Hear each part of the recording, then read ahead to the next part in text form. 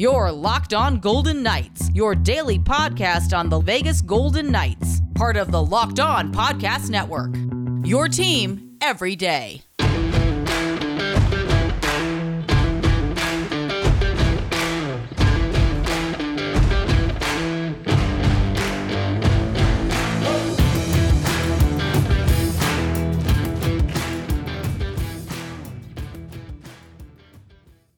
Today's episode of the Locked On Golden Knights podcast is brought to you by Built Bar. Go to BuiltBar.com and enter the promo code LOCKED15 to get 15% off your next order. Welcome back to the Locked On Golden Knights podcast. I'm Jack Manning. I'm AJ Alexander. AJ, the Vegas Golden Knights split the weekend with the Colorado Avalanche. What did you think about the Vegas Golden Knights' performance in their last two games against the Colorado Avalanche? I like to focus on the win a little bit more. Don't you? No, I think you're absolutely right, AJ. On Thursday night's game, the Vegas Golden Knights just didn't show up to play. And frankly, there isn't much to talk about from that absolute drubbing of a loss, except that the Vegas Golden Knights can't cruise past teams if they're not giving their full effort, at least not a team like the Colorado Avalanche that has a true legitimate set of superstars playing for it. On the other hand, when you consider Saturday's game against the Avalanche, the noon game, the Vegas Golden Knights played a pretty decent 60 minutes of hockey, and it was an evenly matched game. And really, that's all you can ask for when you're talking about the two teams that are most likely to come out of the West Division. It's easy to see that blowout loss, especially from a fan's perspective, and not be able to get it out of your head. It's easy to think, okay, well, obviously Vegas doesn't have what it takes. They don't have what it takes to hang with Colorado's depth. And then you have the OT winner, which I think is a lot more emblematic of what these two teams are against each other. Tight, elite hockey, again, with two teams that are just, to me, the cream of the crop. I really don't put much stock in the blowout loss, just like I wouldn't put much stock in a blowout win against this Colorado team. Bottom line is they aren't going anywhere. They're going to be elite for the rest of the year. And again, if you want something that you should look at as an expectation heading to the playoffs, I think you're a lot closer to that with this last win. And I know it's easy to say because it was a win, but that's not why I mentioned that. I really do think that the Avalanche had plenty of opportunity in that game to win, just like we had opportunity to put it away a lot earlier. So all in all, long story longer, that win, the 3-2 game, was a lot closer to what these two teams are actually going to play each other with in the playoffs. I think that headed into the playoffs, Vegas Golden Knights fans and Colorado Avalanche fans alike should expect it to be a close series. Sure, there might be a game in a playoff series where one team blows the other out, but from game to game in a 7-game series, expect that most of those games are going to be pretty closely played. I think the other thing to consider is that when you look at the last two games between the Avalanche and the Golden Knights, the team that had the better performance from their bottom six was the team that would ultimately go on to win. Obviously, in Saturday's game, Jonas Donskoi picks up a goal in the first period. But on the flip side, when Will Carrier picked up the goal that tied that game up, that put the Golden Knights in a position to take that game to overtime, to me, that was really what turned the outcome of the game, is that the bottom six was playing the way that they should. And obviously they didn't play as well as they have in years past. All season, that line has looked subpar as compared to even last year. At the same time, this was probably their best performance all year long. How often do we see the rest of the lineup actually light up and start buzzing a little bit when the bottom six actually contribute and jump in with scoring? I mean, every single time it happens. And I think that, DeBoer always mentions the fourth line setting the tone. I think there's something to be said about setting a tone for the rest of the lineup when they can actually pitch in with scoring, not just physicality. When the Vegas Golden Knights get more from that bottom line than just physicality, when they can chip in with scoring or they can hem the other team in the zone, it creates an opportunity for guys like Max Pacioretty, Mark Stone, and the misfit line to do what they do best, because we've got 2 more games and the season series is tied at 3. It's a lot closer than I think a lot of fans give it credit for. I think that the perception is maybe that the Avalanche have been actually handing it to the Vegas Golden Knights, and I don't see it that way. We'll dig a little deeper in future shows about that. But the next game is the 26th, and then you've got the rubber match Game 8 on the year on the 28th, just a mere 2 days later. And that's on national television, which is not a great sign for the Golden Knights, who, for whatever reason, never do well on TV. At any rate, that 8th game on the season series will be the rubber match no matter what. What an excellent time to actually get a preview against a playoff team that, for all intents and purposes, you'll likely have to go through in order to get to the finals. Yeah, it would be hard to imagine any team other than the Golden Knights or the Avalanche winning the division. As we sit right now, the Blues are barely hanging on to the fourth place spot with the Minnesota Wild sitting in the 3-hole. It would be really difficult for me to imagine either of those teams overcoming Vegas or Colorado with 25 games left to go down the stretch. Max Pacioretty obviously won the last game for the Golden Knights with his league-leading fourth overtime winner, his 18th on the year. It was nice to actually see Alex Tuch make that play happen, really. It was more of a poke check from Pacioretty that got it into the actual net. That whole play was driven by Alex Tuch's speed. It was really good to see him back in the lineup quicker than a lot of people probably expected. One person that wasn't in the lineup for the Golden Knights, again, Cody Glass. Yeah, Cody Glass misses 2 games in a row now, and you would have thought after the drubbing that the Golden Knights took on Thursday night that Cody Glass would find his way back into the lineup, but it's clear there's either something going on with Cody Glass or there's an opinion that Cody Glass isn't in a position yet to contribute to this team winning on a regular basis. And I think either way, whether he's suffering from a small injury or he's just simply exhausted, or on the other hand, whether he's fallen out of the lineup because he's just simply hasn't been able to produce at 5-on-5, Cody Glass has not yet made himself indispensable to the lineup. I think that if it was just a small injury for any other player that was indispensable, he would have been in the lineup and would have been playing in his normal position. So far this season, Cody Glass just hasn't lived up to the hype that personally I had believed in prior to the season. And I think there's probably a few reasons for that. First of all, he did suffer from a catastrophic knee injury to end his season last year. And he was just barely done rehabbing and maybe wasn't entirely done rehabbing when this season finally got started in January. I think the other part of that is that Cody Glass hasn't played much hockey at all, including this season, in almost 2 years. I mean, come on. We've seen a lot of teams actually not play at all in 9 months, and they're seemingly managing. I get what you're saying, but at the same time, Cody's actually admitted himself that he lost a little quickness with the weight gain. Tell me the truth, Jack. Does he look stronger to your eye?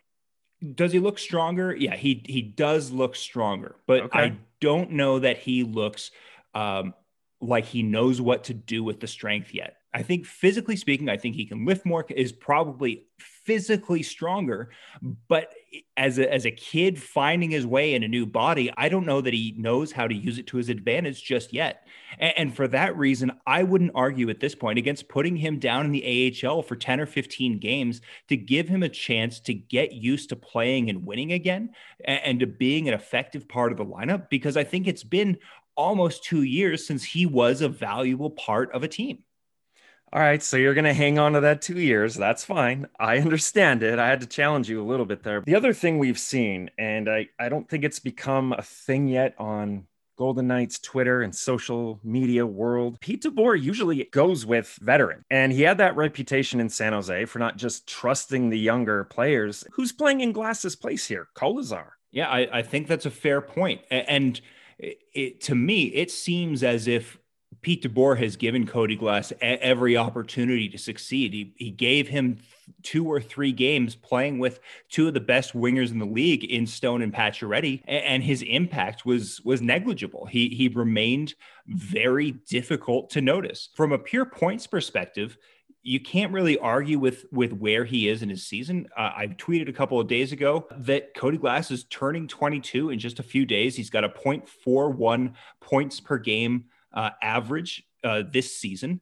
And as compared to other players in the top 6, that's about on par for where they were at the same time. Tuch was 22 in his first season with the Golden Knights, and he had a 0.43. Stone had a 0.42 that year. Patches had a 0.65. Carlson had a .17. Marchessault wasn't even in the league at 22, and Smith had a .24. So I think it's way too early to give up on a guy like Cody Glass. But at the same time, I think we're looking at a guy that doesn't quite know how to contribute. And I think the most concerning thing is that he's not producing at 5-on-5. At least he's certainly not bearing the puck himself. I'm just going to go ahead and save some commenters' time from harassing you on your Twitter account, because I'm going to say what they're going to say ahead of time. But Jack, he was drafted 6th overall. It doesn't matter. It doesn't matter where he was drafted. In the same way that it doesn't matter how much you paid for your house in 2008, whether or not you bought Bitcoin when it was $1,000, or whether or not you could have, you should have, or you would have bought Microsoft when they were in the verge of bankruptcy. None of it matters, because what matters is what you have today. And what you have today is a guy named Cody Glass, who is still an elite player in terms of skill, but just hasn't developed yet to play in the NHL. And so, yeah, it sucks. It absolutely sucks that we don't have Nick Suzuki in the system. That sucks. And yeah, would it have been better if Nick Suzuki was centering Alex Tuch? It sure would. That's one of the best matches in terms of skill I can think of in the league. And yeah, does it suck that Cody Glass hasn't yet become what we all want him to be? It absolutely does. But none of that matters, because you have to deal with what's in front of you. And that's that Cody Glass can still be a very, very good player and a great contributor to a cup contending team. But if he's going to do that, he has to be given in a position to develop that way. It's clear that playing on the third line and getting run in isn't getting him any closer to being who he needs to be. And so at this point, let's put him in the AHL. Let's give him a chance to find that swagger that he played with when he led that team almost to a Calder Cup championship with the Chicago Wolves just 2 years ago. At one point, he was the top producer on that team and looked like an absolute star in the making. And if you go back to the beginning of last year, he looked great playing against the San Jose Sharks, and he looked pretty darn good playing between Patches and Mark Stone. And the only reason that he doesn't look good now is because he has not had an opportunity to play the way he needs to play. Jeez, Jack, you don't have to get hot about it. God. You mentioned his points so far. You mentioned his elite skill set. You mentioned who he needs to be. Who he is right now is basically a power play specialist. That's exactly right. 5-on-5, not looking great. Do you bury him on the bottom six somewhere just to use him on the power play? Do you favor having him in the lineup for his power play ability, which is clear? That you cannot deny. Or do you favor the 5-on-5 lineup? Right now, I look at what the Golden Knights need in the short term and what Cody Glass needs in the long term. And I think in the long term, Cody Glass needs to produce at 5-on-5, or he's never going to live up to that 6th overall status that we all want him to. What the Golden Knights need in the short term is to put out the best line possible. And I think that the best line possible right now is a team that is able to win as often as the Golden Knights are winning. I have no problem with the lineup as it's currently constructed. And I have to admit, as I've watched Keegan Kolesar this year, he has improved. Is he ever going to be a top 6 forward? No, I don't think so. I think that he's probably at best a contributing third liner who brings a lot of physicality to the lineup. And at some point, I think he's going to replace the presence, maybe not the role, but the presence of some of the guys that are on the fourth line, right? Wonder who they could be. But no, I wouldn't have Cody Glass in the lineup if it's only for him to be a power play specialist, because the Golden Knights don't really need that to win, or even to win the division. I think what they need to win the cup is the type of depth that you will get if he can improve dramatically by finding some of that rhythm, finding some of that swagger that he had when he led this team almost to a Calder Cup championship. Vegas is currently 21st in the league at 19.2% on the power play. At 12th, nearly 10 spots ahead of the Golden Knights, Buffalo Sabres, 23.3%. Yeah, and for that matter, on the bottom of the list, the Minnesota Wild, hanging on to a playoff spot, a dreadful 9.7%. So it's not everything. It's not everything. I mean, obviously goals win games. It's hard to argue with that point. On the other hand, what really wins games is not relying on whether or not the refs are going to decide to call penalties that game, and not relying on 5 or 6, 7 minutes of power play time during a game to win you the full 60, because that's not what wins games. A full 60-minute effort, a full consistent effort from top to bottom is what wins you games. And the Golden Knights can do that even if they aren't able to convert on most of their power play chances. We're going to be back in just a minute or two to talk more about the Vegas Golden Knights. But first, I want to talk to you for just a second about the Built Bar, because I've been telling you about Built Bar, the best tasting protein bar in the market for a while now. Built Bar is an amazing low calorie, low sugar, high protein, high fiber, amazing tasting protein bar with 100% chocolate on all bars. And now is the time to find out which Built Bar is the best, because it is Built Bar madness. So go to BuiltBar.com or follow @BuiltBar on Twitter and find out which 2 protein bars are competing against each other in today's matchup. And remember to use the promo code LOCKED15 to get 15% off your next order. That's LOCKED15 to get 15% off your next order at BuiltBar.com. And check those 2 media accounts to see who won today's matchup between the best tasting protein bars on the market. So, Jack, Vegas has got the LA Kings tonight at 7 o'clock, and they've got Mr. Night Killer himself. There was actually some numbers that came out that showed that none other than Anze Kopitar has scored the most points against the Golden Knights out of any other player in the league. And if you look at his season so far, I mean, Mark Stone has 39 points. Kopitar has 37. He's putting together an excellent year on a, let's be honest, terrible team. But this isn't going to be a cakewalk. Maybe I'm crazy, but it is really difficult for me to believe and accept that Anze Kopitar is the player that scored the most against the Golden Knights. Right. I have watched every single Golden Knights game that has ever been played, every Henderson Silver Knights game that has ever been played, and I simply do not have any clear memories, not one, of Anze Kopitar doing anything impressive against this team. Now, I know Anze Kopitar is a very good player. I know that he has scored goals. I know he's put up assists against the Golden Knights, but I can't remember any individual memory of him doing anything spectacular. That's pretty rough. They come into Vegas tonight looking for revenge the last few games. How do you see it shaking down? I mean, I don't ever like to make predictions, because on any given night, any team can beat any other team. But what I will say, I think what I am expecting is that the Golden Knights are going to come out and put out a genuine effort to show that what happened against the Colorado Avalanche last Thursday is not going to be a regular part of their identity. They want to win this division. They hold it by a very narrow margin. So I think they're going to come out looking to run a team that is way down the standings right over. And I think they can. I think they have every ability to run this team down. The only question is, are they going to run into a hot goalie? And is Anze Kopitar going to make me regret everything that I just said?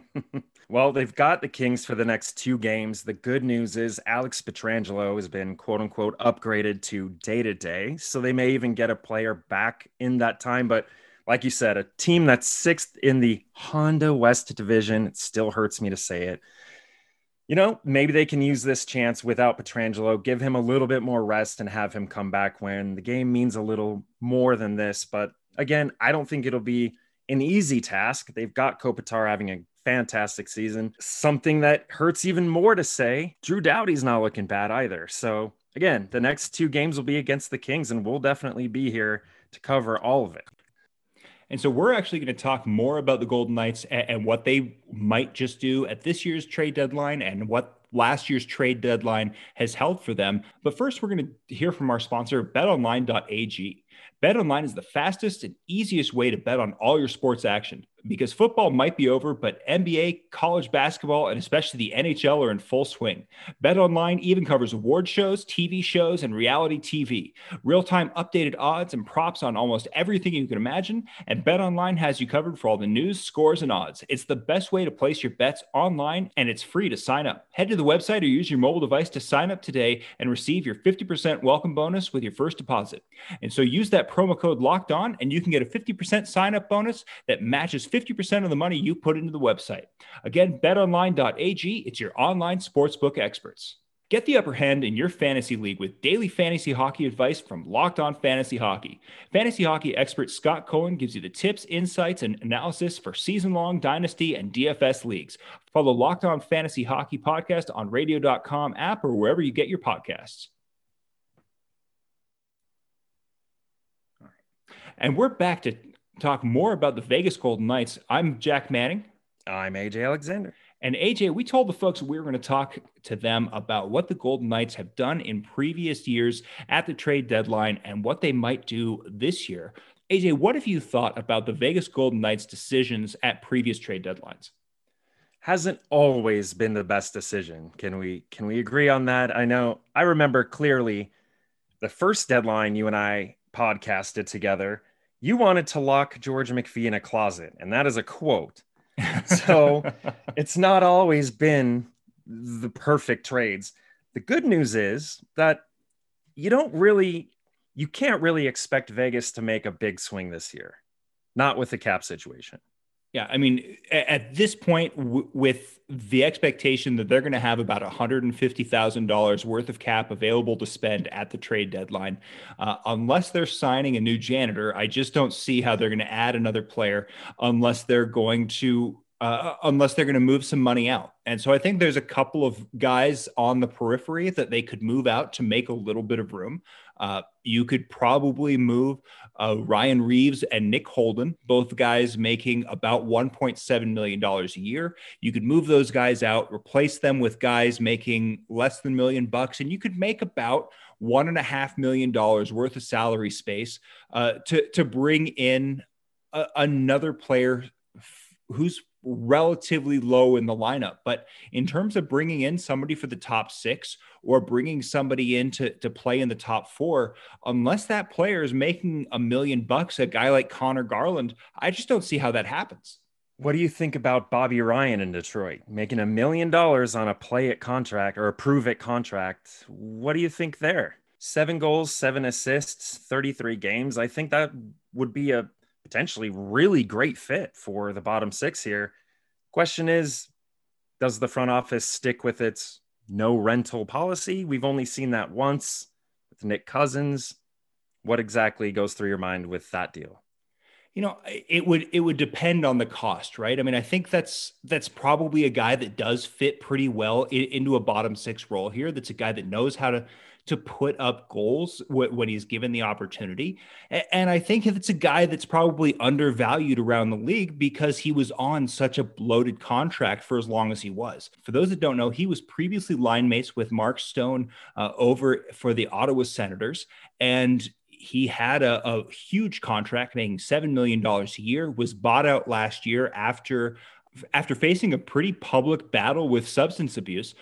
Went through rehab, went through the NHL's substance abuse program, and now seems to be doing quite well for himself. He's got 14 points through 33 games, so scoring at about the same pace as Cody Glass, actually, now that I think about it.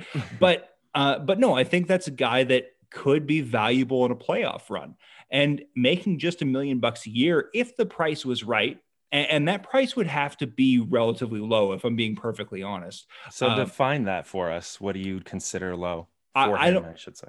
I can't see there being much more than a third round pick going for a guy like that. Somebody who's going to play in your bottom six. At the end of the day, the Golden Knights have some really nice assets for this draft. They're going to have their own first round pick, the Devils' second round pick, which should be in the top 40, and then their own second round pick. And all of those are good enough picks that they can get a pretty good player in this draft. And so I would hate to see them spend anything more than a third to go after a guy that is going to play 10 to 12 minutes a night on a playoff team, on a cup contending team. Right now, the Golden Knights do have significant depth. And I think before you spent anything more than a third round pick, you'd want to see what might be available to them through the Henderson Silver Knights before they go out and start spending like bandits at the deadline. Anyone pop out on that Henderson roster to your eye that would be somebody to be your first, second choice as far as moving them up for the rest of the year? I don't know about the rest of the year, but the two guys that I would want to see given a chance first would be Dylan Sakura and Jack Dugan. Jack Dugan has scored 17 points, is tied for 6th in AHL scoring, and has looked absolutely fantastic this year. Meanwhile, Dylan Sakura is tied with that 17 points himself, and has really looked better than he's ever looked on any team. He was previously with the Chicago Blackhawks, didn't really get much of an opportunity to play with very good players. But if you were to throw Dylan Sakura or Jack Dugan onto a line with Alex Tuch and Nick Waugh, I think there's something there. Especially with the physicality that Jack Dugan can bring, I think there's value there. And before they go out looking for solutions elsewhere, I'd like to see what they can do from within. To me, if you can find a guy that can find Alex Tuch on the doorstep with Alex Tuch's speed, with that elite passing that Jack Dugan brings, man, let's use the physicality that he's got on the third line, with two guys that are very, very good defensively, but at the same time, take advantage of that passing acumen to see if that sparks some lightning in a bottle and allows them to really start contributing together. I am actually very fond of Bobby Ryan. As far as his fit into the bottom six, I think you're absolutely right. Second round is pretty much off limits. Obviously, the first is. A third rounder, I think, is fair for him. I think you're in a win now mode. A third round pick isn't much to ask. If you're not confident in your bottom six, and I know I'm not, you can't head into the playoffs with a hole that you're aware of as a team, as a front office, with chances to actually improve it, just because, the guy may not actually re-sign with us. We may not re-sign him. I think that's silly. If you think there's a fit, you just go after it. And I think this would be one, especially with that salary. Because the Golden Knights have so many young players coming up the pipeline, that even if Bobby Ryan doesn't re-sign, even if whoever they rent doesn't re-sign, that's okay. You still have plenty of skilled players ready to come up and take those jobs in the coming years, let alone Cody Glass improving and being a valuable third line contributor as early as next year. I think you're exactly right. They need to break their rule, and they've shown in the past they're perfectly happy to break their own rules if it gives them more confidence that they're going to be able to take home the ultimate prize. The Vegas Golden Knights are hosting the LA Kings tonight at 7:00. We are going to be back tomorrow to talk all about that game and everything else related to the Golden Knights that happens over the next 24 hours. So I'm Jack Manning. I'm AJ Alexander. This is Locked On Golden Knights, and we'll see you tomorrow.